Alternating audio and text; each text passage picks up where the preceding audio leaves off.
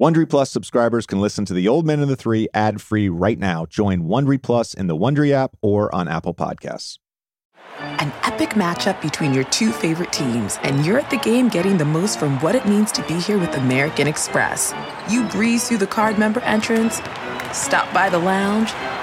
Now it's almost tip-off, and everyone's already on their feet. This is gonna be good. That's the powerful backing of American Express. See how to elevate your live sports experience at americanexpress.com/withAmex. Eligible American Express card required. Benefits vary by card and by venue. Terms apply. You know what gets me through the home stretch of the NBA season? A solid mystery thriller, which is why I highly recommend checking out Audible. Audible lets you enjoy all your audio entertainment in one app. You'll always find the best of what you love or something new to discover. I'm currently listening to The Wager by David Grann. It's a thrilling story of shipwreck, survival, and savagery, culminating in a court-martial that reveals a shocking truth. And good news, as an Audible member, you can choose one title a month to keep from their entire catalog. And new members can try Audible free for 30 days. Visit audible.com/JJ or text JJ to 500-500.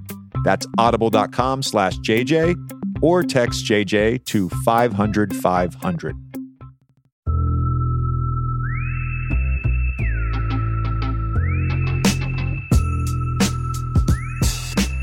Welcome to The Old Man and the Three with JJ Redick and Tommy Alter, presented by Cash App and brought to you by 342 Productions. This is episode 83, PJ Tucker and our good friend Shea Serrano.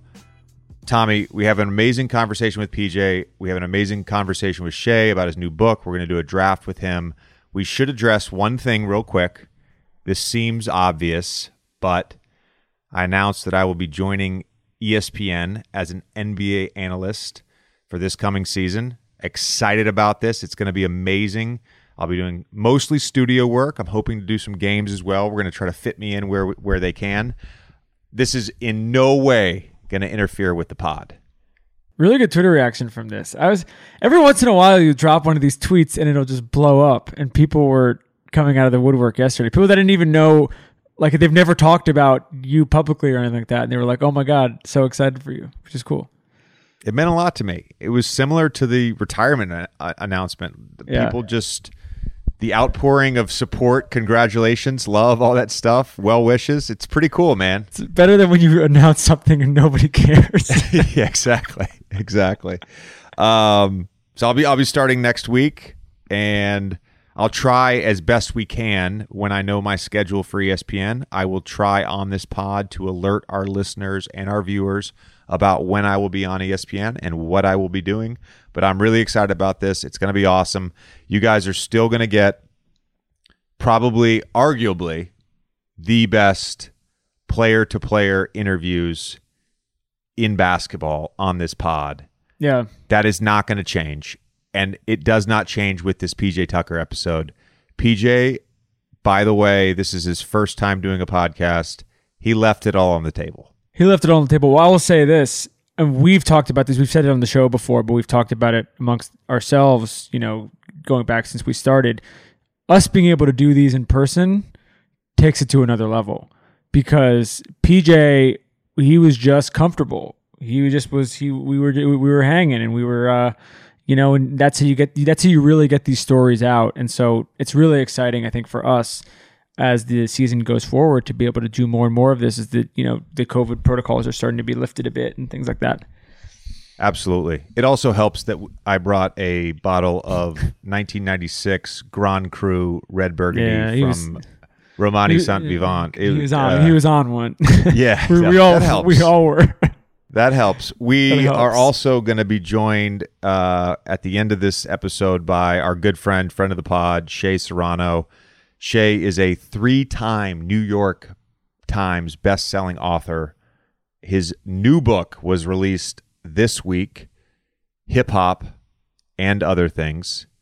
And I'm sure, like all his other books, it'll be wildly entertaining, informative, thought-provoking, and all that stuff. Excited for the draft we have with him. It's pretty open-ended. I think we should get to our conversation with my guy, PJ Tucker. Let's get it. PJ, thank you so much for being with us. We're adhering to some apparently some safety protocols, so we're across the room from each other. But thank you so much for coming on the podcast, man. No doubt about it, man. My first podcast. I'm happy to be here. And I know we talk on Instagram. I follow your page, so I know you're a red burgundy guy. So I brought you a nice bottle of red burgundy in honor of you being here. Really appreciate it. We should start with the lifestyle stuff because I think more than maybe any player we've had on the pod, you're as known as much for your swag as you are for your game. And there's a number of things: cars, fashion, shoes, of course, wine. Have you always been this way with collectibles? Yeah and no. Because I've always, like, that was like the initial, like why? Like hooping, like, you know what I'm saying? It was like my way out, take care of my family, but I like nice stuff. I'm hooping because I like nice stuff. I'm working really hard because I want to buy everything. Yeah. Did you have a first purchase? Like a crazy first purchase that you look back on now still? I didn't because of my entry into it. Like I wasn't wasn't first round. Like me and JJ same class, so yeah. I went second round. So it was like, really humble beginning. Like I had to grind through it to get it. You know what I'm saying? So that was even more so the reason. Like it was like once you got it, an adult. It wasn't like a young guy get it and then just do some crazy stuff. Tommy, I'm actually glad you asked that question. And I was hoping this would come up organically. So I'm going to bring it up. So end of our rookie year in the NBA, I'm back in North Carolina. I land at RDU. I'm in the Southwest. I think it was in the Southwest terminal. Yep. Baggage claim. I'm waiting on my sister to come pick me up. And PJ, who again, we're rookies, rolls up in a red Bentley with red rims. So I can say PJ has been like this from day one. Hey Jay, I'm not gonna lie. I knew you were gonna tell the story when I got here. I'm like, he is 1,000% telling the story. His face when he see me, like he was just like, okay, like it's just like okay. It was impressive. Right, it was impressive. Yep. I was reading some earlier today. Basically, you have shoes in storage in like 7 or 8 different cities. Mm-hmm. You've moved around a little bit over the last, 10 years, let's call it, of your career. Phoenix, Houston, Milwaukee, Miami. Toronto. You're from Raleigh. How do you sort of logistically navigate all of your collectibles? And wine too, because we were just talking. Yeah, no, wine the storage shoes aren't thing. bad. Like the shoes are easy. It's the wine, because you get traded or something more times than not. If it's not, obviously the trade deadline is normally in the summertime when you're switched, and moving wine in dead summer in Texas or North Carolina is not a good thing, especially not old wine. Like really, it's gonna burn up. It's gonna burn up. But with all of the sneakers, that isn't a challenge at all in terms of. It is, but it isn't, right? So I built this huge shoe kind of thing in my house in North Carolina. So that's when the first place I built my house in North Carolina. I built this out. Now I even posted it, I think, a bunch of like in the beginning, setting it up, and then moving our stuff from Phoenix into that house. A lot of my stuff went there, but all of it didn't. So I left shoes in a storage in Phoenix. So that's how it kind of started from there. And then everywhere else I went after that, went to Houston. I ended up buying a shoe house. Now I have a house that just stores all of my shoes, where I would say 70% of my shoes are in there. They're all stored in there, but I still got storage there in Phoenix, still North Carolina, where the house was. So it just gets tough trying to find certain stuff, but more times than not, my assistant, he'd go to a city, go through the stores, find it. I have a question about the logistics of the Houston shoe house. So Like, is there someone who's operating it all the time? Like, yeah. My assistant, he's always there. So he's temperature controlled like a wine yeah, cellar? no, it's just on temperature control for sure. So this No is just doubt. like a museum. I mean, like there's a lot of sneakerheads that definitely like listen to the show or watch the show or whatever. Like if Right. they walked in there, It's just grails. A lot of grails. It's just shoes everywhere. Yeah. Like literally, it's Do you a shoe house. do you catalog everything? No, No. I know everything. But you know every shoe you I have. know every shoe. I know everything is. I have an idea where everything is for the most part, but always like I do this every day, right? Like every day is something with shoes gonna happen with me. Like I'm gonna buy somebody's collection. We're gonna do something. It's like somebody emailed us. Somebody did something. So every morning something with shoes every day. That's amazing. Yeah, That's it's pretty amazing. crazy. I'm glad you got to this point, and I want to go back to the end of your rookie year, the end of our rookie year, and I don't know the story actually of how you played in Toronto your rookie year and how you sort of ended up overseas. And I think I wrote it down, but I think you played in like 5 different countries. Yes. Yeah. 5. It was like 5 in 4 years. Yeah. It was so crazy, right? Because I don't think I've ever even told a story. I don't think so. I don't think I've ever told a story. But my rookie year was so tough. I had a really tough, and you know how it is, JJ. Like if you go to like, I don't know, like Draymond Green went to the perfect situation, right? It was like he fit in. It's like perfect. Or you can go to situations where you just don't fit, right? Like I went to a situation where we had a bunch of wings, 3s, 4s. Like we had a bunch of wings. It just was a lot of guys, and they were all vets. It was some guys trying to find their way, but everybody had played. And so me coming in that mix, it just, nobody was helping me, right? It was like, I was like competition. So, and I didn't play. And that was tough for me, like not getting a chance to really play because, come from college, you're all American, all these things. You go to NBA and you're thinking, all right, now I'm about to do it here. And you don't. I did not react to that well. I didn't. I was terrible. I was really bad. Like I would show up right before practice. I was just doing whatever I wanted. Like I was like, I'm not playing. I don't care. Not knowing that they'll cut you. Like they'll let you go. And it's funny now because I try to help so many young guys now that when I see them acting like me or doing stuff, I'll be like all over them. Like, nah, like not letting me go down that path. So, but I got to the end of that year and I got called in for a meeting. I was in the G League. I came back. They sent me down. I came back. It was like April, right before the playoffs. Playoffs about to start. And Sam Mitchell just won Coach of the Year. We're doing pretty good.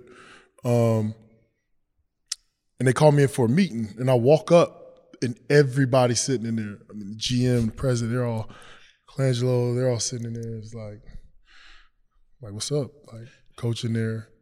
They got like the TV, right? And they like show before the game, during the game, and after the game, just showing me on the bench. Pre-game, they like had it. They taped it all.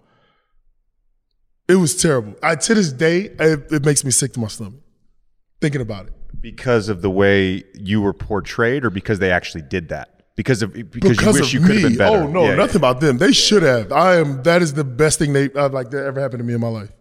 Wow. Because it was like I couldn't. That's why, and that was probably why I ain't told the story, because I couldn't tell my mom that I couldn't. Come on, like I'm an adult. Nobody can judge me harder than I judge myself, and that was the first time I seen myself in that light, and I was like, okay. did you realize it at the time, or did it? No, of course not. So it was like You weren't being intentional about it. You weren't No, intentionally I trying to wasn't. be an I really asshole. wasn't. But it's just, if nobody helps you, if I didn't have vets on the team, guys on there like grabbing me, like how we do younger guys now. If I would have had somebody, maybe I wouldn't have. But I didn't know because nobody told me. No guys, nobody. It just wasn't like that. Did they cut you right after the season? They cut me before the playoffs, like right going into the playoffs. Basically, like last week of the season. After that meeting. Yeah, sometime like, after that meeting. right after that. And so, did you wait around to see if any deals would come up, or did you immediately just to say, I'm going to go overseas and play? I immediately wanted to go overseas. Right away. Like, I got some Kevin, like we started, talks started. I was like, I'm out. I got an offer. I was out. And that was because you wanted to play. You were like, I just want to hoop. I want to play. Yeah. I want to play. So I was gonna ask about this. you killed overseas. You know, you won, I think, 2 league finals MVP, 2 league championships, one in Israel, one in Germany. Sort of the second time around, besides that part of it, and I was hoping you sort of touched on that, because it is a mindset shift you have to make when you don't succeed early on in your career. Do you think there was anything else with the way the league was changing that helped you have more success the second time around? Because when we were drafted, you were sort of positionless. 1,000%. And in the last 10 years, it's like, that's a strength now. Oh, yeah. Whereas in 06, that was a weakness. I talk about that all the time. And that term, man, that tweener, like that was the term, right? Like they didn't know. When we got drafted, it was like, yeah, you can play, but we don't really know what you are. So just kind of figure it out. Like, because all 4 men were like KG, like back to the basket, face up. They could shoot, but it was like 6'11", you know, that prototypical 4-man. Tim Duncan, it was like that. Like everybody. We had Bargnani with me my rookie year. And all the 3 men were like, you know, like T-Mac, like, you know, Vince Carter. It was like those type of guys, athletic, long. Like, so when you kind of just were in the middle, you really were. Like, it was tweeners, so you just didn't fit, and nobody really understood it. And the second go at it is weird because at the time I still didn't know. I was still trying to figure it out. I came back when I signed with the Suns. I was pissed because I just got my biggest deal, a multi-year deal in Europe. I was going to Russia. My wife and my agent talked me into staying, and I was really mad actually going into Phoenix, which was stupid. No, hindsight, obviously. But even then, coming back, I still didn't know, right? Like I didn't know. I was a much better player. I was smarter. I knew how to be a pro. I knew how to play. But I still didn't know where they were going to play me. But I was prepared to be anywhere, right? Like overseas, I played center sometimes. I played power forward. I played point guard. I played everything over there. So it was that kind of knowledge of knowing how to play and what to do that I think helped me even through the years, like especially those early years on, being able to just kind of fill spots. Somebody's down, I can play that spot. You know, I know how to play from every position. But so like you said, you were pissed before you got to Phoenix. Like, was there, when you were overseas, did you have that like burning desire, like I got to get back into the league to prove myself, or was like I'm good, I'll stay here? That was my one thing. I would have like teammates, like when you're over there, there's like guys always, like especially Americans, they like watch their the computers and watch games, watch NBA games. I couldn't do it. I couldn't watch NBA games. I never watched NBA games. I couldn't do it. So you were completely focused on where you were and what you were doing. There was no NBA was out of sight, out of mind. I was so heartbroken that I couldn't watch NBA games. I see JJ, I see everybody, all the guys that I was in my class. Like it was like I was like I let myself down. Yeah. But I think that's what like pushed me over there to be so good too, and really lock in to where I was at and lock in to give those guys everything I had, because I let myself down here. You know what I'm saying? So it was kind of the. Did you have any moments over there, like Euro basketball is just different. Everything about it is different. Yes. Did you have any moments where you were like, all right, like this is different than the NBA, this is different than college, like I'm almost in a different world? Yeah. Right when you get there, you know that. They're gonna call walk on you so much your first any American first gets there, they're gonna call walk on you every time if you catch the ball and like jab and try to make a move, they're gonna call walk. You gotta learn to put the ball down. Like it's a different game. It is. Right away, it's a different game, and it's so deep. Like I went places I never imagined I would be like playing basketball. It was like I had moments. Like I retired like 4 times. I was on a bus ride in Ukraine. I called my agent. This is back in the day. I turned on my roaming on my phone. You have to turn on roaming. Back then, you turn it on, got a signal, and I called my agent. I was like, I'm done. I'm not playing anymore. I'm on a bus ride right now in Western Ukraine, and it's daytime, but it's dark, and I can't see anything, and I want to come home, and I'm done. I'm sorry for laughing. I really am. It's crazy. I'm not laughing because it's necessarily funny, but I'm laughing more because of where you are right now. It's crazy. It's fucking crazy. It's crazy. It's crazy. I tell these stories and people are like, man, I'm like, no, listen, bro, you have no idea. I played a game in Siberia and it was like 3 feet of ice everywhere outside, and there was a game in the middle. I have no idea where I was at in Siberia. Speaking, going back to my original question about sort of positionless basketball and why that's been such a strength for you the last 10 years. I was thinking about it in the bubble. You were starting for Houston at the 5. Yes. And then a year later, you're starting in the NBA Finals at the 3. Yeah. And you can just sort of shift in wherever you can guard 2s, you can guard 5s. And it's a beautiful thing. And I'm wondering, too, about that transition from your rookie year when you weren't playing, maybe being a little hard-headed, to when you came back and your development then as an NBA player and embracing a role. It's a common theme we sort of bring up on the show when we talk to certain guys because it's a really hard thing to do. There are games, and I looked at Game 6 box score, you played 36 minutes. You had the highest plus-minus on the team. You took 1 shot. So there's something that you have to give up in order to reach sort of a maximum value, which seems like a paradox, but it's true. It's the number one thing I talk about. Without a doubt, it is. People will never understand. And I'm so glad you brought this up. Like,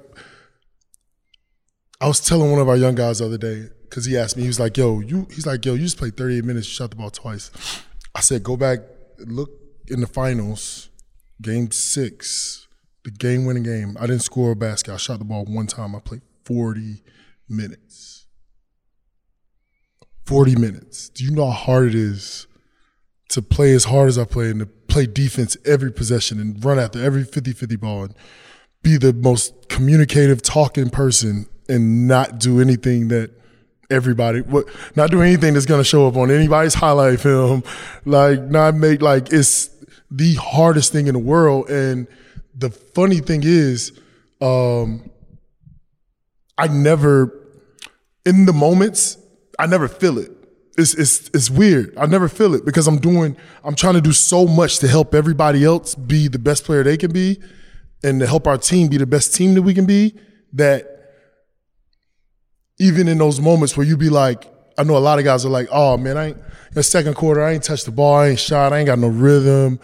It's like that, taking that second to think that is, you're not prepared. You're not ready. Because now a play's going to happen and you're not going to be there because you're thinking about something else. So it's like tricking yourself to lock in every moment and not worry about things like that because I actually, let's pretend in an alternate universe that I was not 6'4" with a 6'3" wingspan.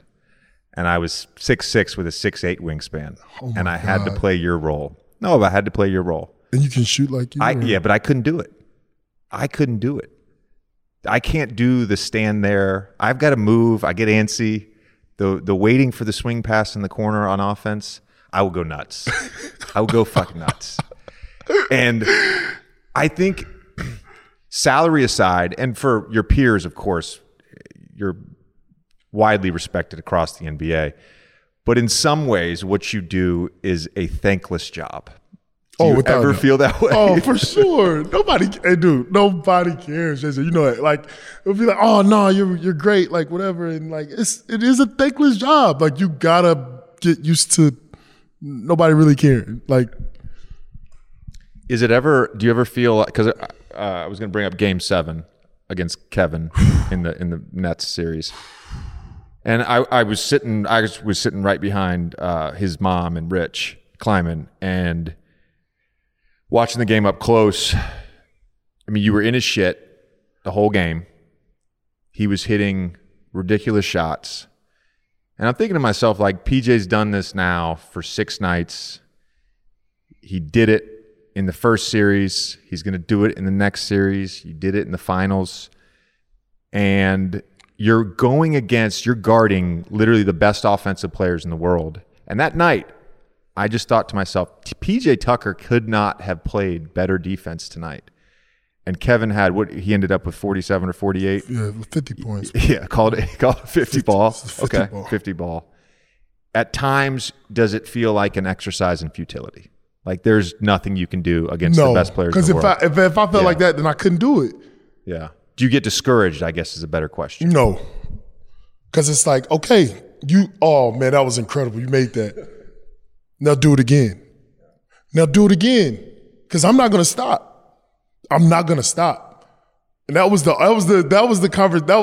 confrontation. But we do that, dude. Me and him, like, ever since I've known him, we've done that forever. Like and I kept telling him, I'm like, and we're talking shit, it's like, whatever. I'm like, he's like, stop hacking me. I'm like, I'm not going to stop. Like, as like we got face to face. I'm not going anywhere. Like, it's that tricking myself because he's killing me. Like, he's got 50. He's going to score 50. I'm telling my teammates, he's going to score 50. Y'all guard y'all, man. He's going to score. But how many shots is going to take him? How hard is he going to? I'm going to make him work harder than anybody. I'm going to work him because he's going to score. Like, and then I'm telling you, you have to trick yourself. Like, we asked Drew this when Drew came on after you guys won the finals. Did you think the shot was a three? The shot to tie at the end of regulation? I'm not going to lie, man. When he turned, I just kind of, and you can see my face, I'm like, oh my God. Because I, like, to close that distance with him, it's like, because he's so, like, he's so long, he's so tall, like, if I can't get in his body and I can't really affect him, then he's like, it's nothing else to do, and he got that space. It was a great move, and I didn't have time to look at his feet. I really didn't.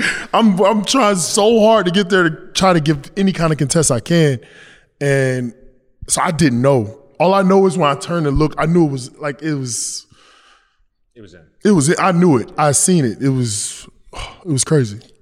I read a story about when you were at Texas and he came to visit, and he came with you. So you knew then that he was going to be like this. Listen, man. I knew then. I knew he was a junior high school that he's the best player in the world. Really? And I'm not just saying it like it's not like like Kobe's my favorite, like whatever. Like guys, maybe not at the time, but you knew. Yeah, at it's some like point he's he was gonna gonna be like he's like one of those guys. Like he's one of those guys right now. Like that day, I was like, why is he coming here? He has no business stepping foot on this campus. Like he really a junior high school. We were, mind you. Texas and Duke were 1 and 2 that year, like preseason. It's going to come up later. Yeah. There's no way this isn't going to. We're not going to leave this out of the Get out of the way now. Oh, God. It'll come up later. Don't worry. Don't worry. We're like high as ever. Like we're like one of two best teams in the country. This kid's coming in. It's like whatever, dog. I mean, he just everything he does right now, he was doing it. He's passing half, and like I remember LaMarcus like standing like feet on the 3-point line. He just like he pulled up. It was so much. It was like I was literally looking at it like, what? Hold on.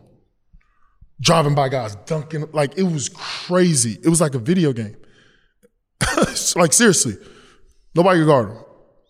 I had a similar experience. It was right after his rookie year. He had a good rookie year. I think he won Rookie of the Year. But he had it was inefficient. I think he shot around 40%. It was not the Kevin Durant we know today. He was figuring things out as a rookie. But I was with the USA basketball team, the national team that summer, as they were all doing training camp and got to play with them for a couple weeks. And at the end of that camp, they were like, Kevin, you're not going to be on the team. But you knew then after those 2 weeks that he was going to be he's going to be a top 5 player within the next 2 or 3 years. You could see it then. Right. Serious question.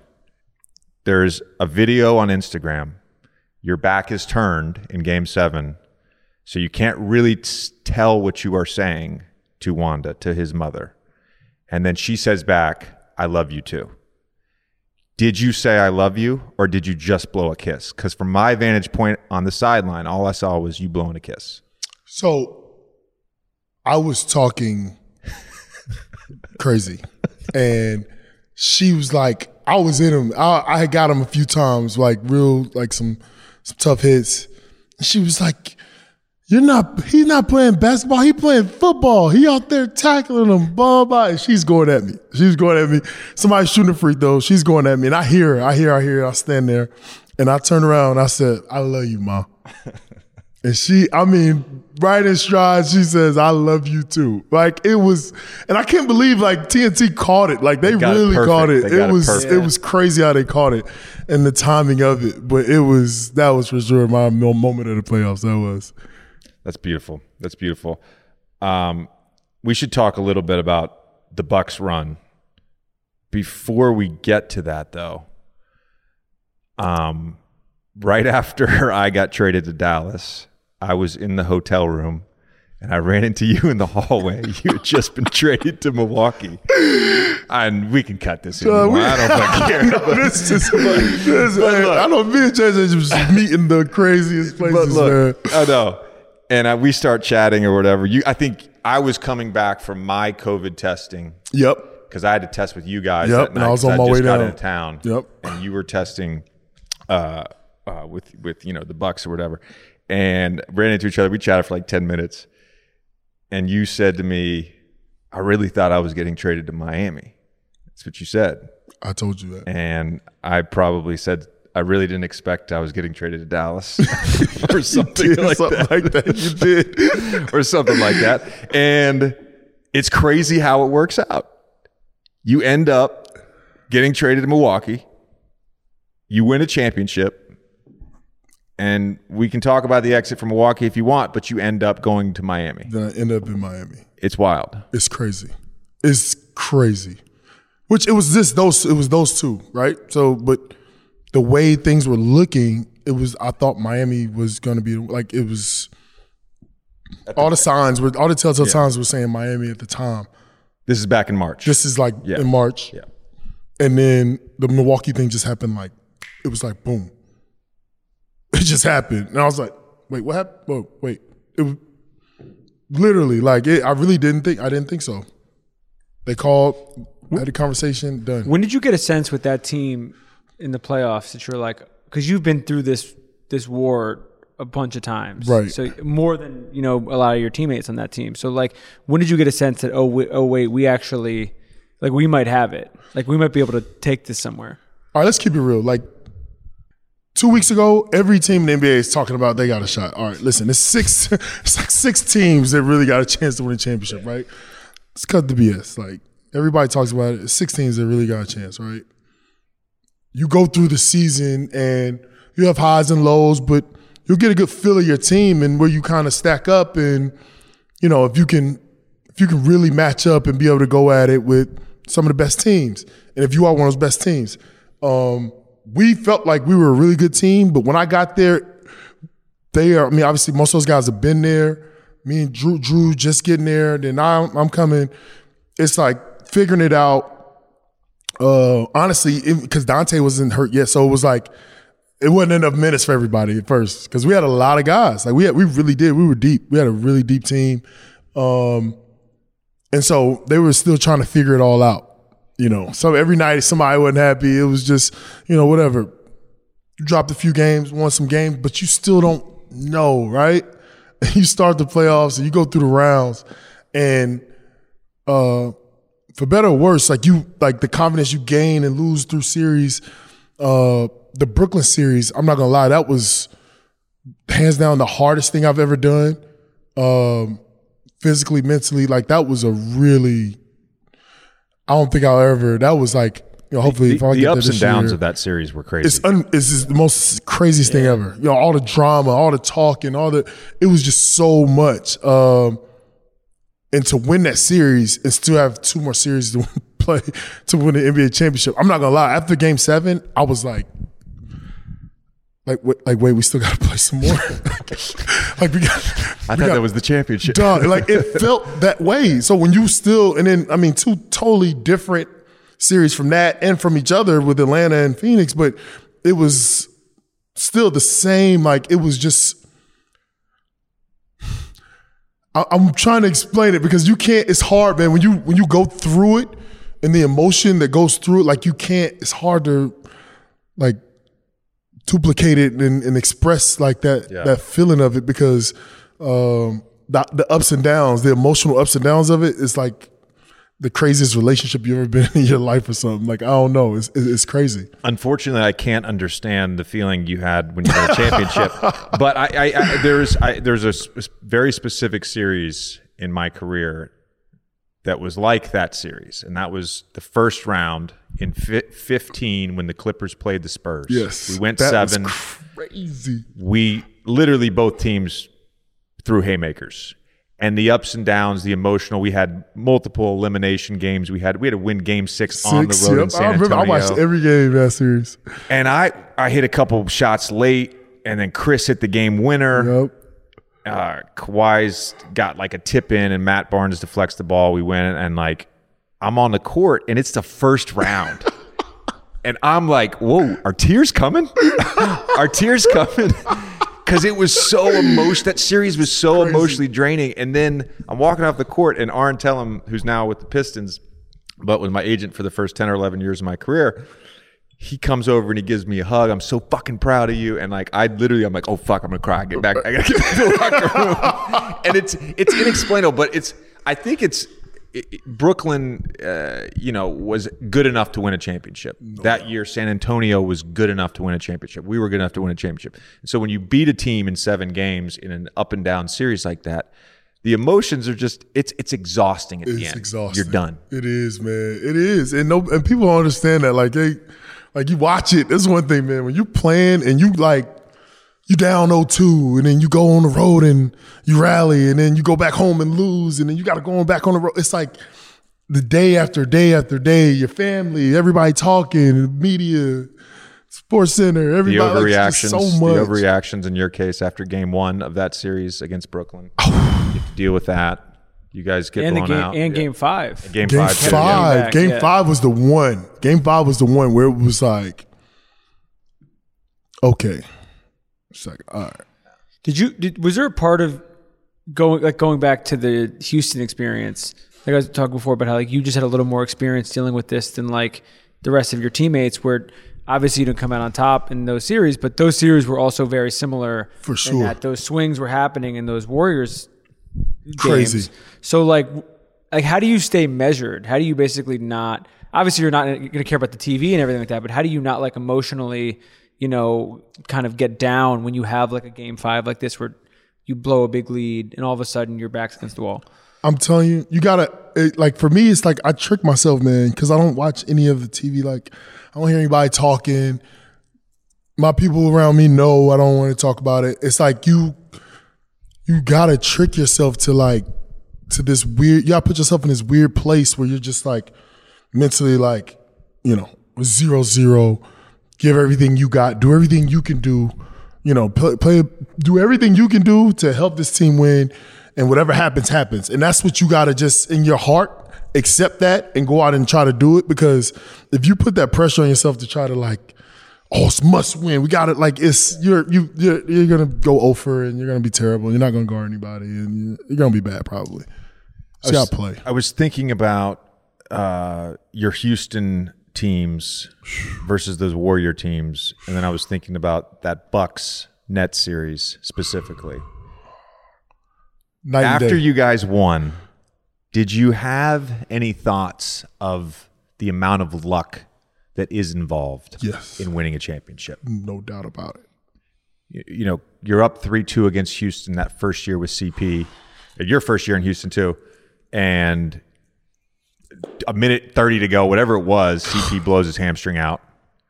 You're even up, I think, big in Game 6 and Game 7 in the first half. Double digits. Yeah, and lose those games.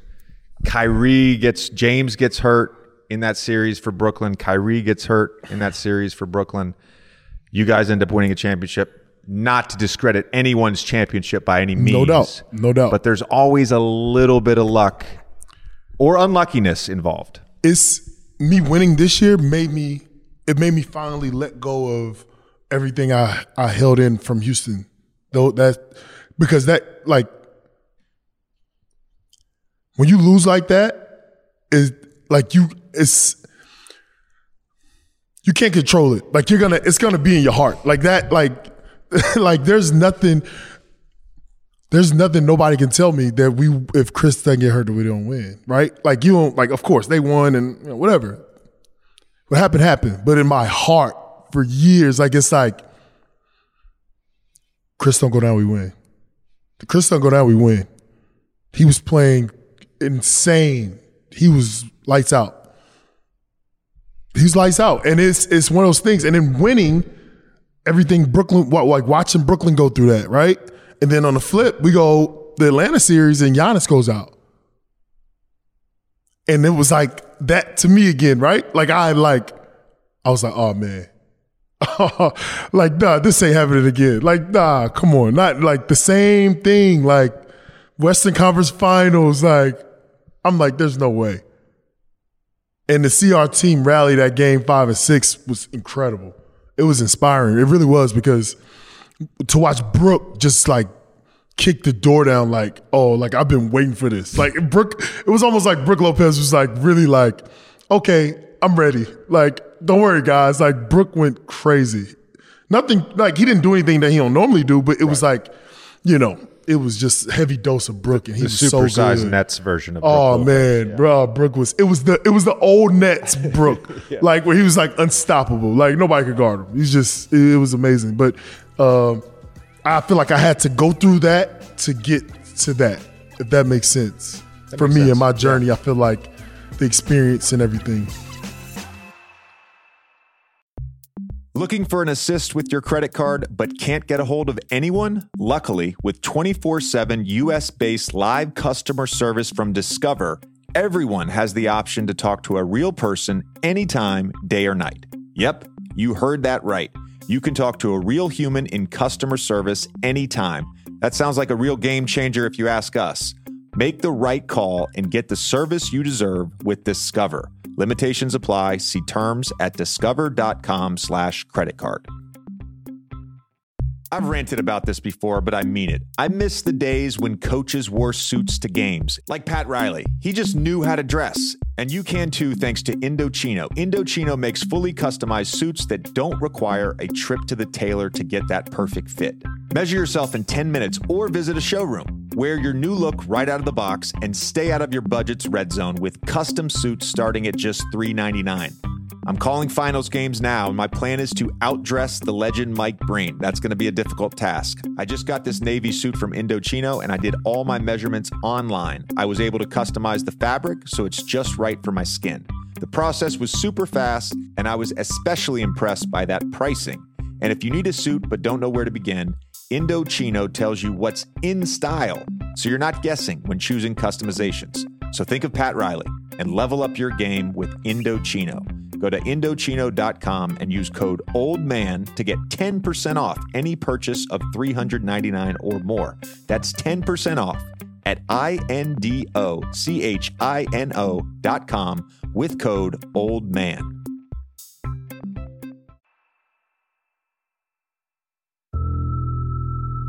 We touched on the ups and downs of the playoffs for you guys with Drew.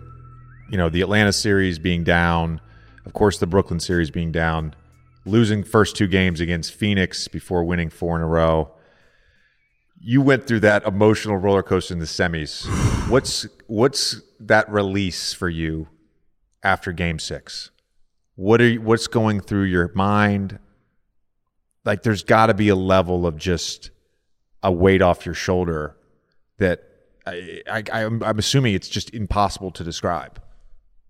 It's so crazy, man, because it took everybody, and like that feeling of like that unity of that group, right? We hadn't been together long. Drew just got there. I just got like, it was like when you come together at a time and the focus and how locked in everybody was every night, from being down twice in 2 series and, people counting you out. Everybody saying we can't do it. There's no way. Being down in the finals 0-2, like that, like to see guys lock in game 3 and 4 and then go to Phoenix and like that was 4 in a row. Like nobody thought that. Like it. So you go through all those moments like in like 5 seconds, right? In your head. It's like it's like a crazy fast forward. And it's just like that. I mean, because I got the last rebound, right? And I'm dribbling it out. And it was just like, like everything you've been through in your basketball career just like falling off. It was like everything just falling off your shoulders. That's what it felt like. Did you do, like we were talking about earlier, did you do like any immediate like introspection about like thinking about when you were in Siberia or like when you were in all of these crazy, because your journey, even with all of your other teammates, I mean, Giannis has obviously had a crazy route to get there and everything like that, but your basketball journey was definitely different than everybody else that had a ring. And so when you're like in the locker room afterwards, you're like, I cannot believe that I'm in this moment. I haven't got to that point yet, right? Because I don't. To me, it's like when I get there, then it's like I'm done. Like I don't want to think about that till I'm done. Like I'm still in the journey. I'm still fighting. I'm still going through it. And I always said once I got done, then I'll kind of get to that. But I said I'm not supposed to be here, right? It's like that. They said I couldn't, and I shouldn't, and all of that stuff. And it's like the guys. It's not for me. It's for guys that are coming behind me, right? Like all the 6'5", 6'6" guys that, play of the year in college, doing all this stuff, really good college players, but just don't translate to being pros. And now these guys being guys that all the professional scouts are looking for because they can handle the ball, they can pass, they can do multiple things. They're not the size, but they can guard guys that size, and and they got the heart. It's like all the intangibles, like. You're one of the blueprints for those guys now. Right. And I take pride in that. Like that's a big deal for me because I know what it felt like them saying that I wasn't supposed to be here. How drunk were you at the championship parade? Scale of 1 to 10. Listen, JJ, I'm gonna tell you right now. I went I don't think I slept for 5 days straight. You've been to Milwaukee, obviously. Have you ever been to Milwaukee in the summer, like when it's nice out? No. Milwaukee's actually a nice place. And I love Milwaukee. Milwaukee is really nice, actually. In the summertime, it is delightful. And when the Bucks are winning, it's even better. And that crowd was wild. I couldn't pay for a drink for, it's like the bar, like they got crazy bars and stuff. It's like a million of them. And me. I'm from North Carolina. I literally just walked. I didn't get in the car. We just walked up the streets and just went. And I just enjoyed it with the fans because I knew how much it meant to them. It could never mean as much to me as it meant to them. it was incredible. And by the time I got to the parade, you got to think who I play with too. All right, JJ, all right. Giannis, Chris Middleton, no. Chris is yeah. Drew, no. It's really. All these the best dudes you'll ever meet in your life, right? Mind you, all these guys, amazing people, the best people, best kind of people. And then there's me, I'm the guy, right? I'm all right, okay. This is the parade, guys. I've watched parades. This is not we're not going out like this. We're not going out like this. JJ, we're not going out like this. So I'm already still stuck from the night before. So it's 10 in the morning. Ace of Spades sent me I don't know how many these huge Jillabons of freaking Ace of Spades. I had so much champagne, right? So I packed all the buses with it, and we're having fun. We're spraying it first, and I'm all right, let's go. It's time to turn this up. And Chris Middleton's Tuck. He's Tuck, no, please. And I just went crazy. When you gave your speech, was your buzz peaking? Was it waning? Was it steady? I was just about to get there. I wasn't there yet. I was right there. And so the screaming and yelling, I was starting to lose my voice from the parade from yelling the whole time. And so I was just right there, Jay. I'm not gonna lie. And then I had just finished one, and my boy hands me another huge bottle. And this is right before. So right when I get up there, they say my name. I'm oh, it's my turn. All right. I didn't say anything I thought I was going to. I told myself I was going to say. Because I was ending like that, but it ended up just being my whole speech. I forgot everything before, so that's when I knew I was drunk. And then the sip was not supposed to. It wasn't supposed to be that. Yeah, I was gonna take a sip and then spray it, but it happens, man. Yeah, it happens to the best of us. Don't you wish the NBA had a Stanley Cup? They could allow that would be let you take it to North Carolina. Oh my God. Guys do that. He goes on. I mean, Giannis like kept it for the entire summer. Nobody else really got a chance to. He took it on a world tour. I think he took a picture of it everywhere. But guys get a chance to. Our summer, I think we had the shortest summer from the championship to start of the season. So it wasn't a lot of time. But yeah, who cares? It was. Speaking of Giannis, what was the most surprising thing becoming his teammate about him before you got there? We've had some battles, like epic, like going at it, right? I've guarded him his whole career. So to see how actually hard he works on his free throws and even like his three, like he works really hard, dog. And I'm like, he just can't shoot free throws. But he really works. Like I shot with him a ton. Like he really does. He really does. And that surprised me. When I first got there, I had no idea, his work. You don't know guys' work ethic if you don't play with them. Like you have no, I mean, I imagine JJ gets threes up. I mean, I don't know how hard he works, but I'd imagine he gets a bunch of threes up. Like, you know what I'm saying? Like, you don't know. You get there and you're like, I'm like, damn, he really works hard, dog. Like, he really works hard. I've heard that from a number of people. Let's talk a little bit about how you ended up at Texas and your high school recruitment. You grew up in Raleigh. There's 3 amazing schools and a bunch of other schools within driving I've known JJ for a long time, guys. This is Did none of the North Carolina schools really recruit you? Is that a true story? That's not true. See, and everybody says that always comes up. And I'm like, it's become fact now. It is. Wake Forest. Me and Chris were supposed to go to school together. We said we were going to go to school together, right? We were like, yo, we're going to go to the same school. He convinced the Wake Forest, didn't ask me. Like, he just did it. Like, he was going to Wake Forest. He's like, come on. At the time, his junior year, my grades weren't ready to go to Wake Forest. But we were talking. They ended up signing some other guys. And I wasn't sure if I wanted to go to Wake Forest anyways. I love Coach Prosser. Rest in peace. Love Coach Prosser was my guy. And then Carolina, right? Like Carolina, my AU team, we're affiliated with Carolina. That was my dream. My dream was to go to Carolina. I've never wanted to go anywhere else other than Carolina. So Matt Doherty was the coach then, which it just wasn't. And guys that were on Carolina back then, I mean, I've never said this, but I know they don't care. They were like, don't come here. Hey, Jay, have you ever like, mind you, these are my guys. Like, I hang with these guys. I know these guys. They're like, don't come here. Like, don't, like, I know you want to come here. You dream, like, don't come here. I've heard some stories about those years, the transition years. Yeah, the transition years, right? Until like, Roy got there, it was crazy. But being a kid growing up there, like it was my dream. Like Shammond Williams, Stack, these are my guys. Like they're like my brothers. So like it was like it hurt me not going to a North Carolina school. Like it really did, and that was like part of my like drive too. Going to school, it was like. It was only one scholarship that year, 2003. They gave it to Rayshawn Terry, who could play. Rayshawn was a really good player. But it just, I was kind of heartbroken, really. I've never said that before to anybody, but I really was. And it was really a determining factor when Rick Barnes came. He was from North Carolina.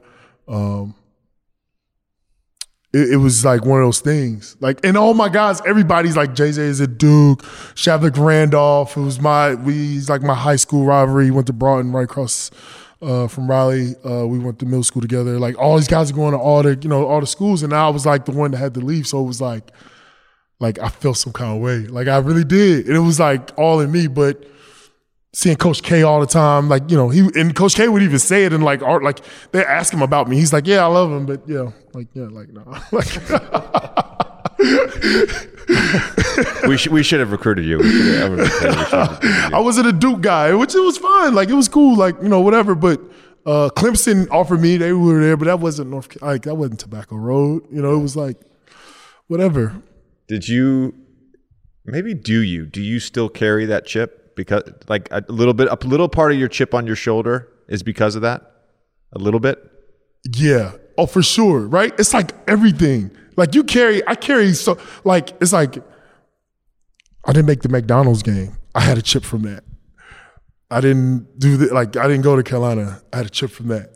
It's like I got to school and it's like, you're not a pro. I had a chip from that. It's like you build those chips up, and that's what I was saying. Like when you win an NBA championship, it's like all those chips fall off. They really do. Because it's like, there's no, this is it. This is Mount Olympus. It's like, this is it. Like, I wasn't just like on the roster and like I put blood, sweat, and tears into playing 38, 39, 40 minutes a game and winning something like this. Like, this is it. So, a follow-up to that, I'm not trying to be like a psychiatrist, but those chips you're talking about, some guys, and I think some guys have talked about this, they create these imaginary sort of snubs because they need that motivation, right? In your case, you're saying all that stuff fell off. So you were carrying around all that stuff, all of it, the whole time? Every last one of them. Yeah. Every one of them. Does it worry you now that you don't have them on you anymore? Listen, man, I've never been so light in my life, JJ. Listen, I'm walking around here. I'm so light. No, seriously. And then, like, with the chips, right? It's like you got to go through, like, I had to go through, like, the levels of the league, too, at the same time, right? Like, it's like, all right, I got back. Okay, once you get back, you got to stick, right? What do I got to do to stick? So you figure out how to stick. Then I went from being in the rotation to being a starter, right? Now I'm in a starter. Now what do I got to do to continue to be a starter and to get paid, right? And it's like level, like each. And those chips are still building because you're still going through shit as you're building yourself, right? Like I got to be a better shooter. I got to defend better. I got to, every little thing. Like they just mount up. You brought up that 2005, 2006 Texas team. Earlier. We've talked about it one other time on the show. We talked about it with Kevin. It doesn't really come up. It's not like we talked about it. Katie brought it up when he came on. God. Kevin brought it up when he came on the show. This is single. All right, he said he was at that game. This is single, like hands down, the number one thing in my career through everything that I've got killed the most about. Number one. Mind you, JJ had his best game of his college career that game. Like JJ went it was like almost like I don't know what was up with you. It was like you were mad at us or something. I don't know. JJ went crazy on us. He had like 46, 44. I had 41. Was he 41? Talking? Well, we're gonna get to that. Hold on, we're gonna get to that. We're gonna get to that. So there was remember Adam Morrison used to play like late at night. And I had watched his game either the night before or on Thursday night, but at some point that week. And I was watching him shoot. And you know how he had the ball off to the side a little bit? Yes. But it was really high off to the side. Yes. And at the time, I was more straightforward. And I remember in warm-ups that day, I was like, you know what? I'm going to move my shooting pocket just ever so slightly aside. I'm not going to exaggerate it like Adam, but just ever so slightly. And I shot a few in warm-ups, and I was like, oh, fuck, this feels good. And then like the ball boy looked at me and he said, how many are you going to have tonight? And I said, for sure 30 or 40. It feels that good right now. Oh my God. And I actually missed my first two shots of that game. And I was undeterred because it felt so good. So at the end of the game, towards the end of the game, PJ he wasn't really guarding me for most of the game. I didn't. For some reason, towards the end of the game, it was already a blowout. He starts guarding me and he's doing the PJ stuff. He's not letting me cut. He's cutting me off. He's shoving me. He's talking to me. I grabbed a rebound. He's tickling me and doing all this. I don't know, just all this weird shit. And it was apparent that he was trying to get under my skin. Obviously, he was frustrated. I don't hold it against you to this day. 1,000%. And I don't remember exactly how the story goes, but I got fouled. I had 39. We were up 30, and he's yapping at me at the free throw line. And like as I'm shooting my free throw, I said something to him. I think what I said was, PJ, I've got 40 and you're down 30. Why the fuck are you talking? Something like that. It was something to that degree. It was definitely. My friends destroyed me about this. And I'm not gonna lie, for a year, I was so mad. Ken Paulino wanted to guard you. Like KP, he wanted to guard you, and then I'm like, dude, all right, cool. Like, mind you, they got a bunch of other really good guys too. Like you couldn't just hone in on JJ because two of the best screeners. I mean, nobody screened like Sheldon. Like Sheldon Williams would just kill people. Elite screener. Oh God. The only thing that bothered me that game though was that they put this walk. I had like 33 in the second half, and at one point we're taking the ball out underneath, and they make a substitution, and they put this guy J.D. Carey. Yep. Was that his name? JD. He was a walk-on, and they put him on me for one play.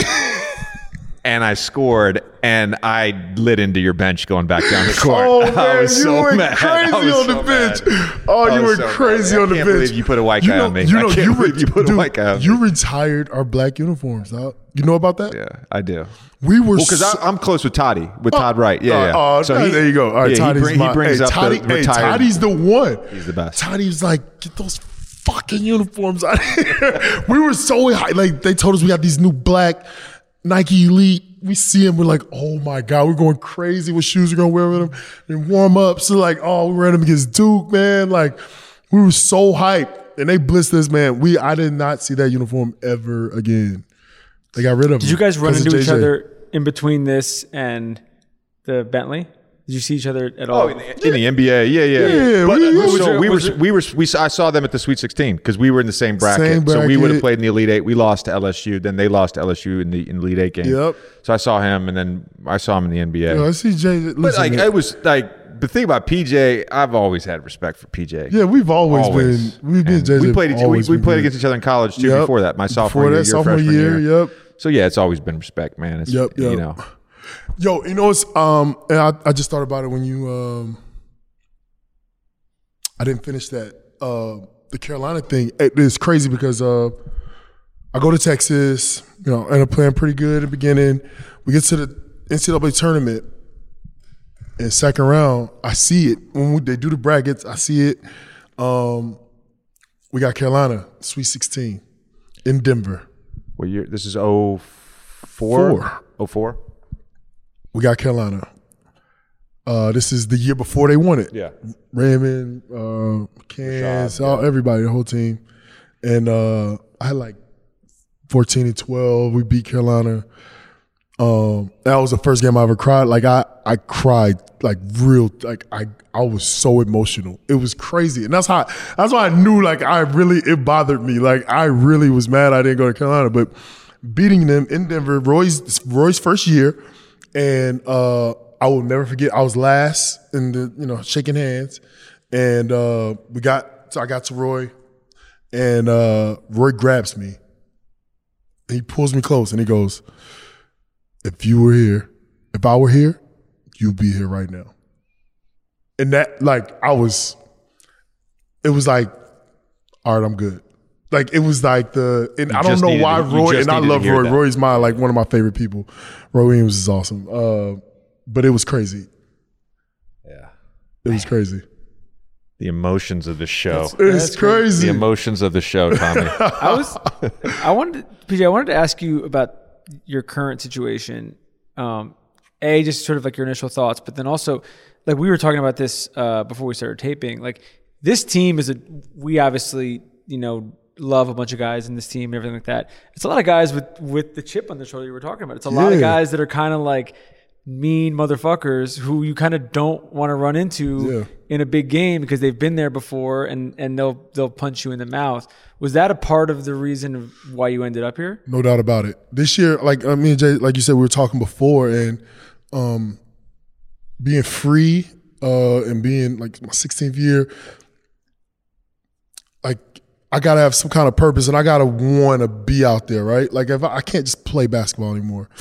In this situation, like handpicking it, like this was like, okay, I like that. Like, I like me in that, like that, just that whole makeup. It's like, yeah, I like that, and it's not just that, right? It's not just like, because there's a lot of chippy guys and the tough, like, it's like smart chippy guys. Like, it's guys that got a chip on their shoulder, but they play really hard. I know we're gonna play hard. No matter if we win, lose, or draw, we're gonna give everything we got every night. I know that 1,000%. I've been on teams where I couldn't say that, right? Like, I played with guys that's not like that. And that's all I ask. Like, if we going out there and we just together, we going and we mobbing and we together and we playing together. It's our style of play too, right? Like, the way we move the ball is crazy.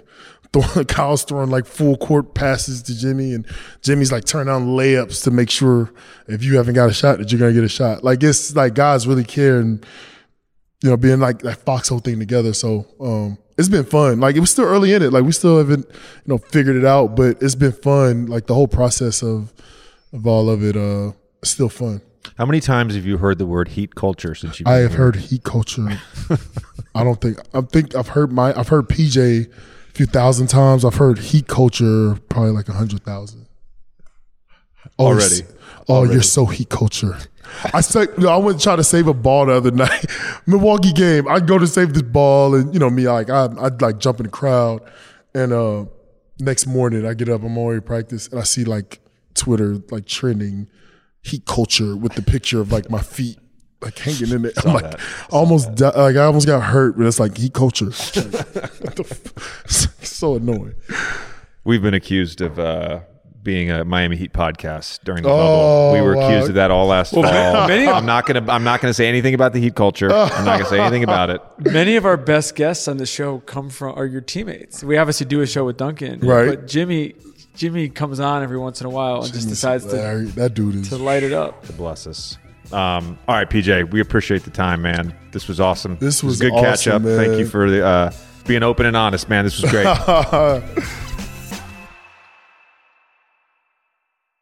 Apple Card is the perfect cashback rewards credit card. You earn up to 3% daily cash on every purchase every day. That's 3% on your favorite products at Apple, 2% on all other Apple Card with Apple Pay purchases, and 1% on anything you buy with your titanium Apple Card or virtual card number. Visit apple.co/card calculator to see how much you can earn. Apple Card issued by Goldman Sachs Bank USA, Salt Lake City branch, subject to credit approval. Terms apply. There's one thing that my life as a professional athlete has taught me. It's the importance of a good night's sleep, and my sleep has improved big time ever since we started using a Helix mattress. Everybody is unique and sleeps differently, which is why Helix has several different mattress models to choose from. We selected a Helix model with a more responsive foam that cradles the body for essential support in stomach and back sleeping positions, which is great for anyone struggling with back pain. Helix knows there's no better way to test out a new mattress than by sleeping on it in your own home. That's why they offer a 100-night trial and a 10 to 15-year warranty to try out your new Helix mattress. And right now, Helix is offering 20% off all mattress orders and 2 free pillows for our listeners. Go to helixsleep.com/JJ and use code HelixPartner20. That's HelixPartner20. This is their best offer yet, and it won't last long. With Helix, better sleep starts now. Again, that's Helix, HELIX, sleep.com/JJ. Use code HelixPartner20. All right, let's get to our convo and the draft with our friend Shea Serrano. 3, 2, 1, liftoff. Top 5. All right, let's welcome in friend of the pod, 3-time New York Times best-selling author, Shea Serrano. Shea, what's good, my man? What up? What is up to you? Hottest man in publishing right now. Oh, please. Come on. Get out of here. Get out of here, you two. Honestly, though, I'm not trying to flatter you, but it has been quite the week for you. First of all, your new book is out, Hip Hop and Other Things, which follows movies and other things, which followed basketball and other things. I feel, first of all, I feel like this is like an endless game that you can play right now. There's so many different ways. Blank and other things. You're smart, savvy, funny, witty, all that stuff. You just need to deep dive on any topic. Plug and play. It's a plug and play. It's chicken noodle soup for the soul, but it's that, or blank for dummies. That's all it is. You plug in one word. It doesn't matter what it is. The template works. There's an audience for whatever thing it is you want to do. Was there anything you really learned? Because you knew a ton about this topic, obviously, before you had to write this book. Was there anything in your research or just in your thought process of putting it together that you were really surprised by? There was a bunch of stuff because you don't know the stuff that you need to know until it's time to know it. You know what I'm saying? Like if you want a little cool, fun fact, you know the Public Enemy logo with the sniper rifle and there's a silhouette of a guy in there? The guy that they use for the silhouette is the same one. If you want to see him in person, you watch the LL Cool J I'm Bad video, and there's a part where a guy takes LL Cool J's jacket off for him. It's the same guy. That's the guy who was in the thing. Like, you learn little stuff like that. I think my overall like favorite story that I learned, like an actual big thing that came up while I was researching, was for the Missy Elliott chapter. And I had no idea. Everybody is familiar with Missy Elliott from like Super Duper Fly forward, because that's when she announced herself. She had the Rain video where she's in the big leather outfit, the like iconic Missy Elliott outfit. I didn't know the stuff that led up to that. She had been like a songwriter, producer, whatever. She was doing stuff in the background, and she wrote a song for Raven Simone. And when they were filming the video for the song, she had a little part in it, but they didn't tell Missy they were doing the video. They replaced her with like a skinnier woman with lighter skin. And they told her, hey, you just didn't look right. And so she goes from that into doing Super Duper Fly 4 years later, after she has like built her name up. And the very first thing she chooses to show everybody is like an exaggerated version of all of the things that they told her were bad. She's like, here I am. I'm in the center of the screen in this giant inflatable suit. You're looking right at me. And I'm just telling you, she says it 10 times in a row. Me, I'm Super Duper Fly, Super Duper Fly. 10 times she's telling you while showing you herself. And you realize like that was very much like a fuck you move. I made it. Here I am. That kind of stuff. Like when you learn those sorts of things, that was super cool. Just based on that anecdote, I'm hooked on the book. I'm ready for this. There you go. Sure. We're in, baby. We're in. The other amazing thing that has happened that you guys announced is that you have a television show. Oh, yeah. Is it basically greenlit? It got bought? Like, explain it. It's called Primo. Explain the show. What's going on? Okay, so we'll do the template of the show first.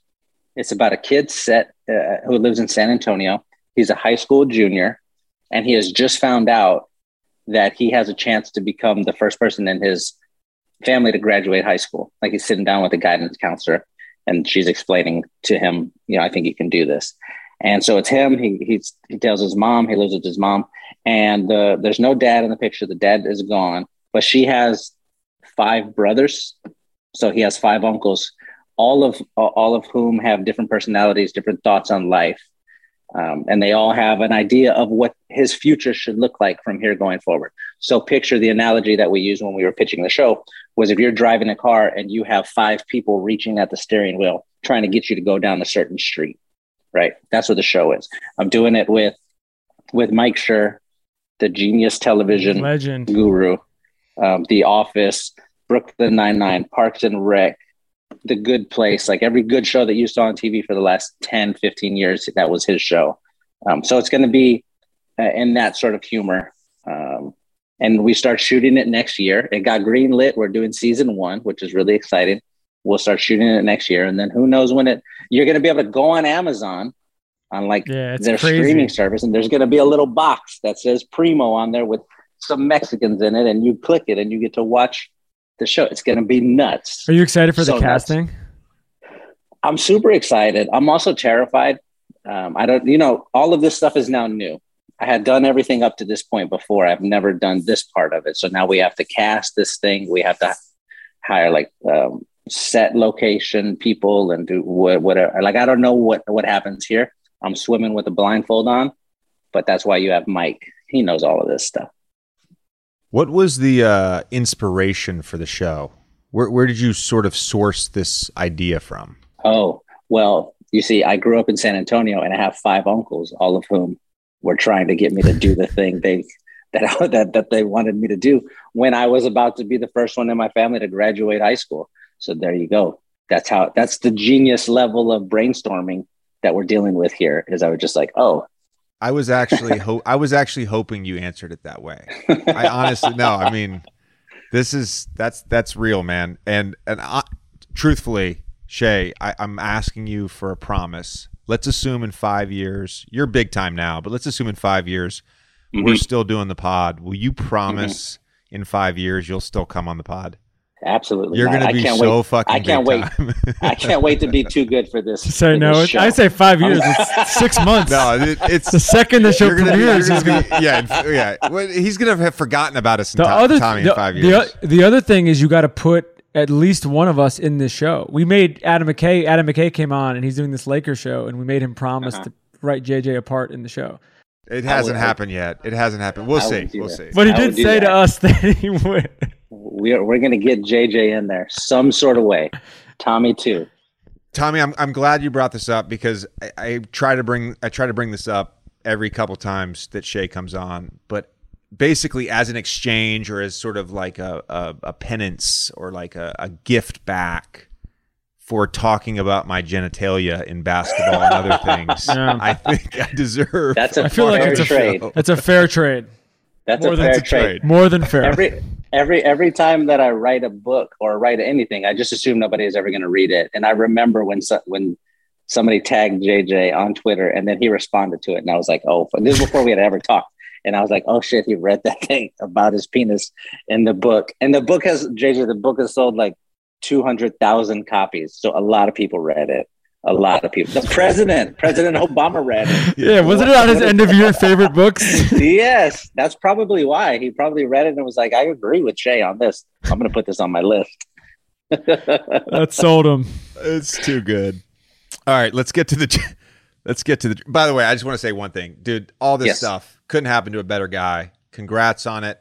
You know, Tommy and I are always in your corner. You deserve all of it, man. We're so happy for you. I'm happy too. Thank you. Yeah. All right, let's get to the draft. The topic which Shea chose, it is so ridiculously open-ended. Such a good topic. Is movies where someone makes a terrible mistake. Yeah. Let's get into it. Can be interpreted a number of ways. Let's get into it. All right, let's talk about it. You know how this goes. You get the first pick. Start it up.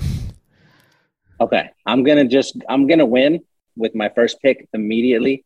Even when y'all say I lose, I know that I won is what we're dealing with here. Okay. I was thinking about it because here's the thing. If we were doing like a basketball related thing, we would all have to defer to JJ Redick. A lot of caveats already, JJ. He hasn't even made the pick and he's already. Because JJ is he was a professional basketball player for a number of years. His life has revolved around it. We would have to assume JJ knew better than us. If we were doing like something that had to do with networking, with creating alliances in the shadows, moving around, we would have to defer to Tommy Alter because that's Tommy Alter's life. Every connection that you ever saw had to do with that. If we're talking movie stuff, I'm fucking blowing y'all off the court. I'm the #1 New York Times best-selling author with a movie book, the only one in this chat. I win. All right. I don't know where this pick is going. I don't know where this pick is going, but I'm not confident at this point. Let's go. Let's line it up. Too much goodwill. I was trying to wipe it away. Okay, here's my pick. #1 pick. This is a lock. We're talking a horrible, horrible mistake. Casey Affleck in Manchester by the Sea. Have y'all watched this movie? Oh my God, dude. That's the most depressing pick I've ever such a dark pick, dude. Oh my God. We're getting straight into the deep water. He's drunk at night. He builds a little fire for himself in the fireplace, forgets to put the guard up, goes walking to the corner store to get some beer. One of the logs rolls out. His house catches on fire and he kills his 3 children. His 3 tiny elementary school-age children. A terrible, terrible mistake. It's as bad as it gets. That's the worst mistake. So did you come up with this? Did you come up with this topic just so you could pick the most depressing possible movie scene ever as your first pick? I don't even know where to go from here, Tommy. Yes. I said, you know what I'm going to do? If he's going to zig, I'm zagging. Whatever. It's a fine pick. Technically, it fits the description of the category. It's just all right. I'm starting off. Carlito turning Benny Blanco down for a drink. And Carlito's way. Ends up with a bullet in the chest. All he had to do was take the drink. It's maybe better if you have him if the regret is not killing Benny Blanco in the alleyway. Like he knew he was supposed to die. He even says it. But he was trying to turn over a new leaf. He's trying not to be a killer anymore. He was. Man, what a great pick. What a great pick. All he had to do was show respect and he would be alive. Alter. Oh my God, John Leguizamo was incredible as Benny Blanco. Incredible. All right, JJ. Can someone explain Carlito's Way to me? Because I may have watched it in college, but I can't place the plot of that movie. I think you should watch it tonight, honestly. It's really good. It's an amazing really movie. Good. It's Al Pacino as a Puerto Rican or something, and he wants to not be a criminal anymore, but he keeps being pulled back in. The part that Tommy is talking about, he meets the new young drug dealer who's running shit. The new him, basically, the him before he got out of jail. And this guy, John Leguizamo as Benny Blanco, he's super aggressive, super assertive, and he just sort of makes Carlito mad. Carlito bonks him in the head with a gun. He goes tumbling down the stairs. Benny Blanco's like, "You better kill me, because if you don't, you're fucking dead." And Carlito decides not to kill him. And then the movie ends. You forget about Benny Blanco, and he pops up in the last second in the disguise, and he shoots Carlito. Right when Carlito's about to leave town. Right when he's about to get away with the money and the girl, and they're going to be off on the beach. Nope. Yep. Pop. Yep. See, this is why this topic is such a weird topic, because the plot you just described, I could think of like 50 movies where something similar to that happens. Oh yeah. Well, seems like you got a lot of options for picks then. I don't have that many options. I had a little bit of like a brain freeze this afternoon. I'm gonna start off with Titanic and everyone who got on the boat. That was a horrible mistake. Okay. That works.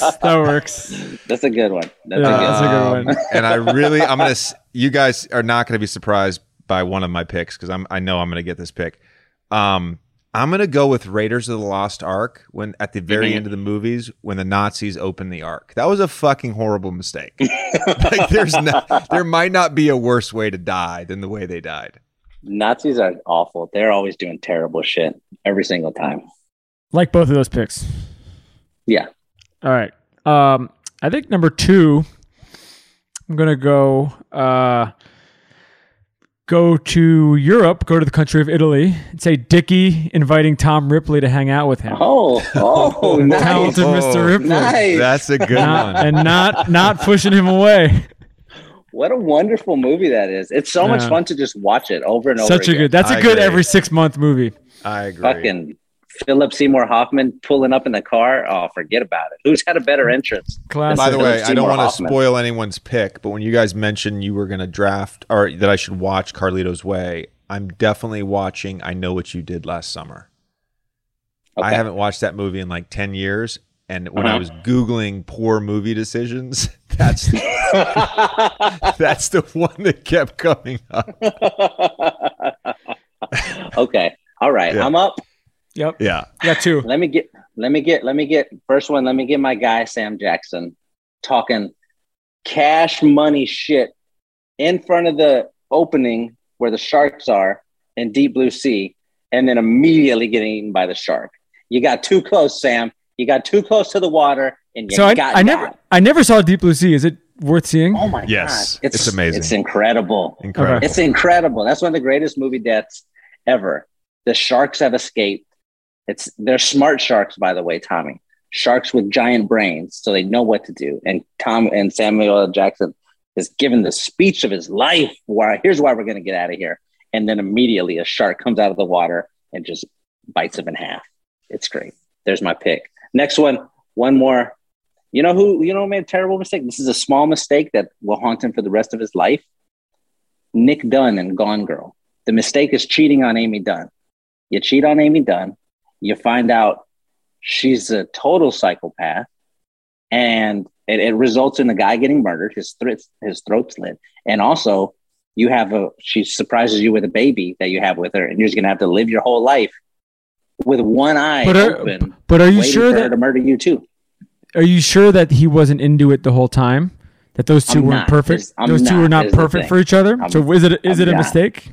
It can't not be a mistake, Thomas. It can't not be a mistake. I like it though. It's a good pick. Great movie. Thank you. Great book. Great book. Great movie. All right, my third pick. Very topical pick based off of what's going on in the country and the world today and this week. Eduardo not moving to the Bay with Mark Zuckerberg. Oh, good Social one. network. Cost himself a lot of money. Nice one. That's really good Social pick. Network, by the way. You know what? I'm actually not surprised you made that pick, given that it's your favorite movie of all time. Shay, can you back me up that Social Network is one of the best movies ever made? It's the second best movie of the decade that it came out. It only loses to Get Out. Get Out is the only movie better. It's better than There Will Be Blood. Are you counting it in 2000 to 2010 or 2010 to 2020? 2010 to 2020. Okay. I wouldn't say it's the second best because Interstellar obviously came out in 2014, but okay. I hope you got a pick from there. I hope it's going to get Matt Damon. It's coming. It's coming. Right. I mean, look, I could save it. But I think we should just go with it right now. So when the crew decides to go to Miller's planet, and Cooper tells Bran to get back on the ship and not inspect the wreckage, and she goes after, and two things happen. Number one, Doyle dies.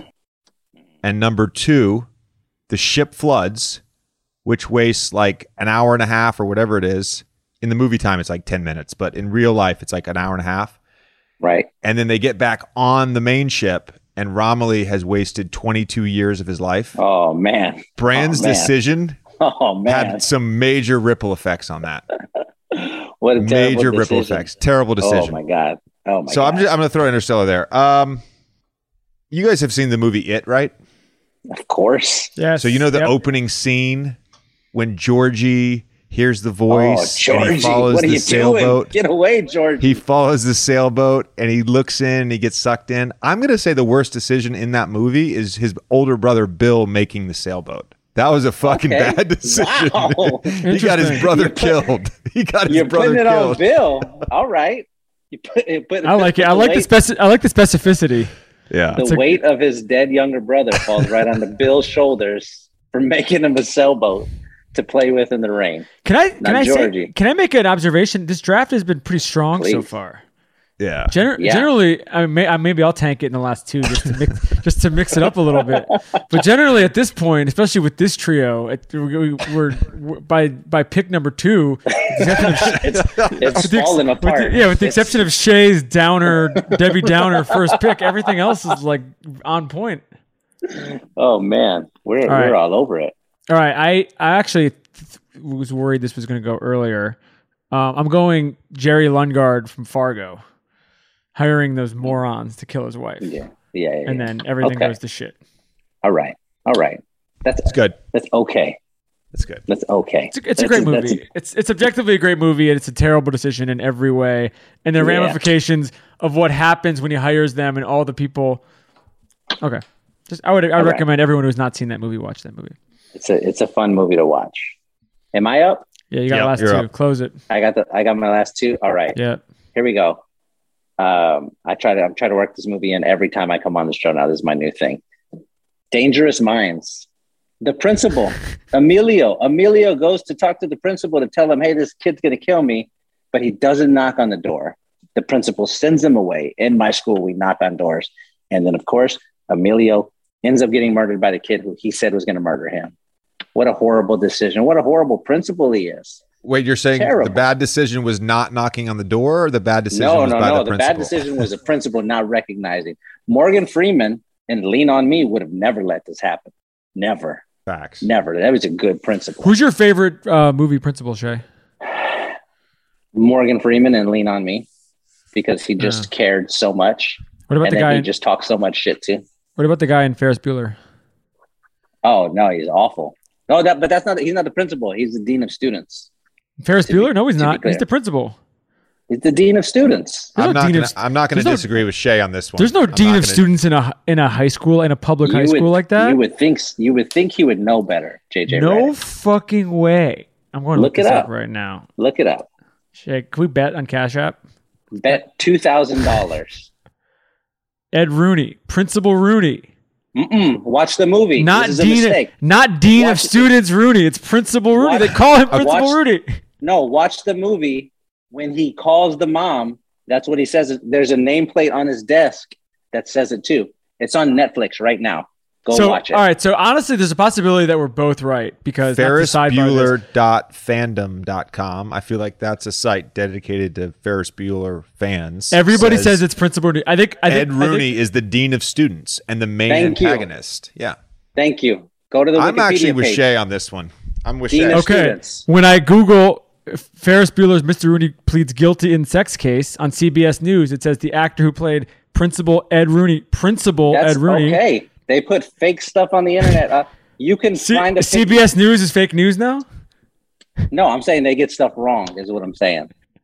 They get it wrong. You don't go to CBS News to get your movie All right, information. we've the Dean of Students. We've gone off the rails. You owe me $2,000. Donate it to a pay you, nonprofit of your I'll choice. pay you a cash app.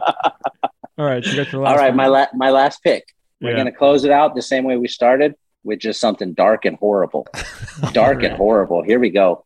The son in the movie Hereditary taking his younger sister to the party, and then it ends with her having an allergic reaction to the cake she eats, and then getting her head knocked off while he tries to drive her home fast, and he loses control of the car. A telephone pole knocked this poor girl's head off.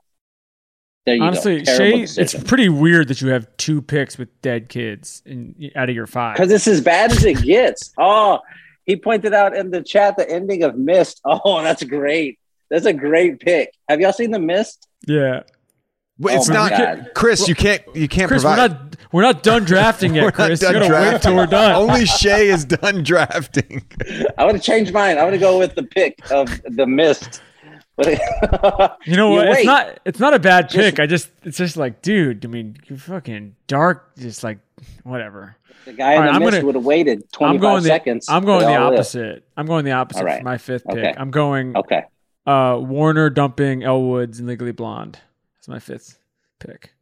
That's true. Massive. I knew you were gonna get cute. Massive mistake. Cute. You were gonna get Cute. Oh, I You were thrashed, gonna- I knew you were I gonna get thrashed cute. this draft. You had a great fucking I draft. thrashed this draft. That is And then you you had a great draft, that is a and we get to the massive 4th mistake. round, and it's like, okay, yeah, no, that's a fine pick, and then we get to the 5th round, and it's just. Are you it's just saying not that there. dumping Elle Woods before she went on that crazy run that she went on was not a mistake?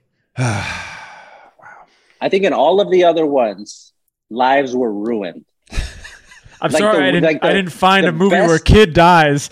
And The figure best- out the person best- who's The responsible. best case scenario in all of the other picks was you lost 22 years of your life. That was the best that you could have hoped for with all of the other picks. And here you come with like, oh man, I mean, sorry. arguably worse than anything. The rich waspy white guy is still a rich waspy white guy. Like, that's what a bad decision. I fucking unbelievable. I would, I'm very happy with that value. I would like to so- change one of my picks. My new pick is Tommy picking Elle Woods in this. This is every 3rd draft I get picked for this. I think that's a great pick. I will my not God. back down from that. All right, stand up to it. Okay, guys, there's so many like just of great movies that we've just overlooked, and I just want to mention a few of them. I really do. John Hammond's decision to create dinosaurs in Jurassic Park. I had that one on my list too. Thank you for Horrible saying it. decision. Horrible decision. Terrible. I would also put basically like there's 12 bad decisions in Prometheus. Yeah, The you're dis- the the space dis- astronaut. Don't fucking let the thing get on your face. What are you Yeah, doing? the decision by Meredith Vickers to run in a straight line as the ship is crashing. Just go to the right or the Go to the left. side. Go to the It's side. pretty much easy. And I have to shout this one out. I'm not going to draft it because I actually think I have a chance to win this draft. But the decision by Mikey to call Nikki right after they met in Swingers, horrible fucking decision. Yeah, you're right. Horrible decision. That's a great pick. You could have drafted that. Not everything That's needs a to. winner. Not, That's not a winner everything. right there. Can I just say, not every bad decision, not every needs to be death and destruction. Like sometimes the worst decisions are things like that. Oh, that are just actual watch it. natural That's decisions. That's so good. That's a great You one. should go with that one. I'm going to leave that one out because I actually like this other one better. But Okay. let's say there's an urban legend that there's this videotape. Oh. And if you watch the videotape, Uh-huh. a girl crawls out of the screen and fucking kills Mm-hmm. you. Yeah. And you make the decision to watch You that watch it. videotape. Not a great throw decision. that movie in. It's called The Ring. It's the plot of The Ring. Yeah. Hey, put that movie on. You heard the one where you die? Let's watch that. Let's say Candyman 5 So times. everyone Oh, God. everyone in The Ring basically that decided to watch Yeah. that movie. Horrible decision. Naomi Watts. What are we doing here? Oh man. Good pick. Good pick. Great. Solid Shea. draft, everybody. It was a solid Super draft. strong. We had 19 great or 14 great picks. 14 great picks. That's crazy. You know, I think it's gonna be the most popular pick of all of these, of all 15. Oh man, Shea, appreciate it, bro. Everybody, go get Hip Hop and Other Things. Yes, do that. And I think I'm still waiting on my copy. I'm not gonna buy the book. So I'm got still a waiting copy. on my copy. I got two. I got two sent in the mail, JJ. I'll send you one, my extra. I'm not gonna express it, so it'll come maybe in 10 to 12. Just do it regular mail. 10 to 12 days. I'm only kidding. I'm only kidding. Support your boy Shea. Support your boy Shea. Thank you for coming on, bro. All right, y'all. Later.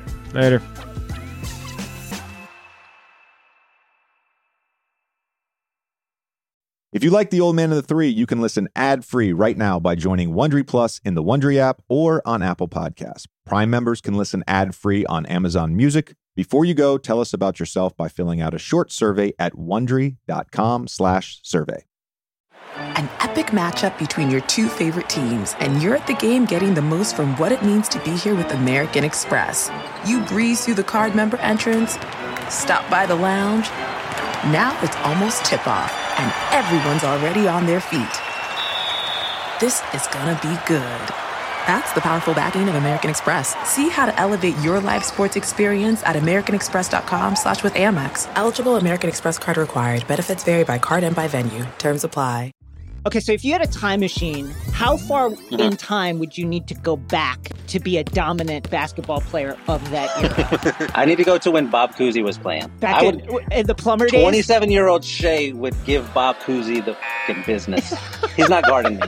Hi, I'm Jason Concepcion. And I'm Shea Serrano. And we are back. We have a new podcast from Wondery. It's called Six Trophies. Woo! And it's the best. Each week, Shea and I are combing through all of the NBA storylines, finding the best, most interesting, most compelling ones, and then handing out 6 pop culture-themed trophies for 6 basketball-related activities. Trophies like the Dominic Toretto I Live My Life a Quarter Mile at a Time trophy, which is given to someone who made a short-term decision with no regard for future consequence. Or the Christopher Nolan Tenet trophy, which is given to someone who did something that we didn't understand. Catalina Wine Mixer trophy. Ooh, the Lauryn Hill You Might Win Some, but You Just Lost One trophy. Follow 6 Trophies on the Wondery app or wherever you get your podcasts. You can listen to 6 Trophies ad-free right now by joining Wondery Plus.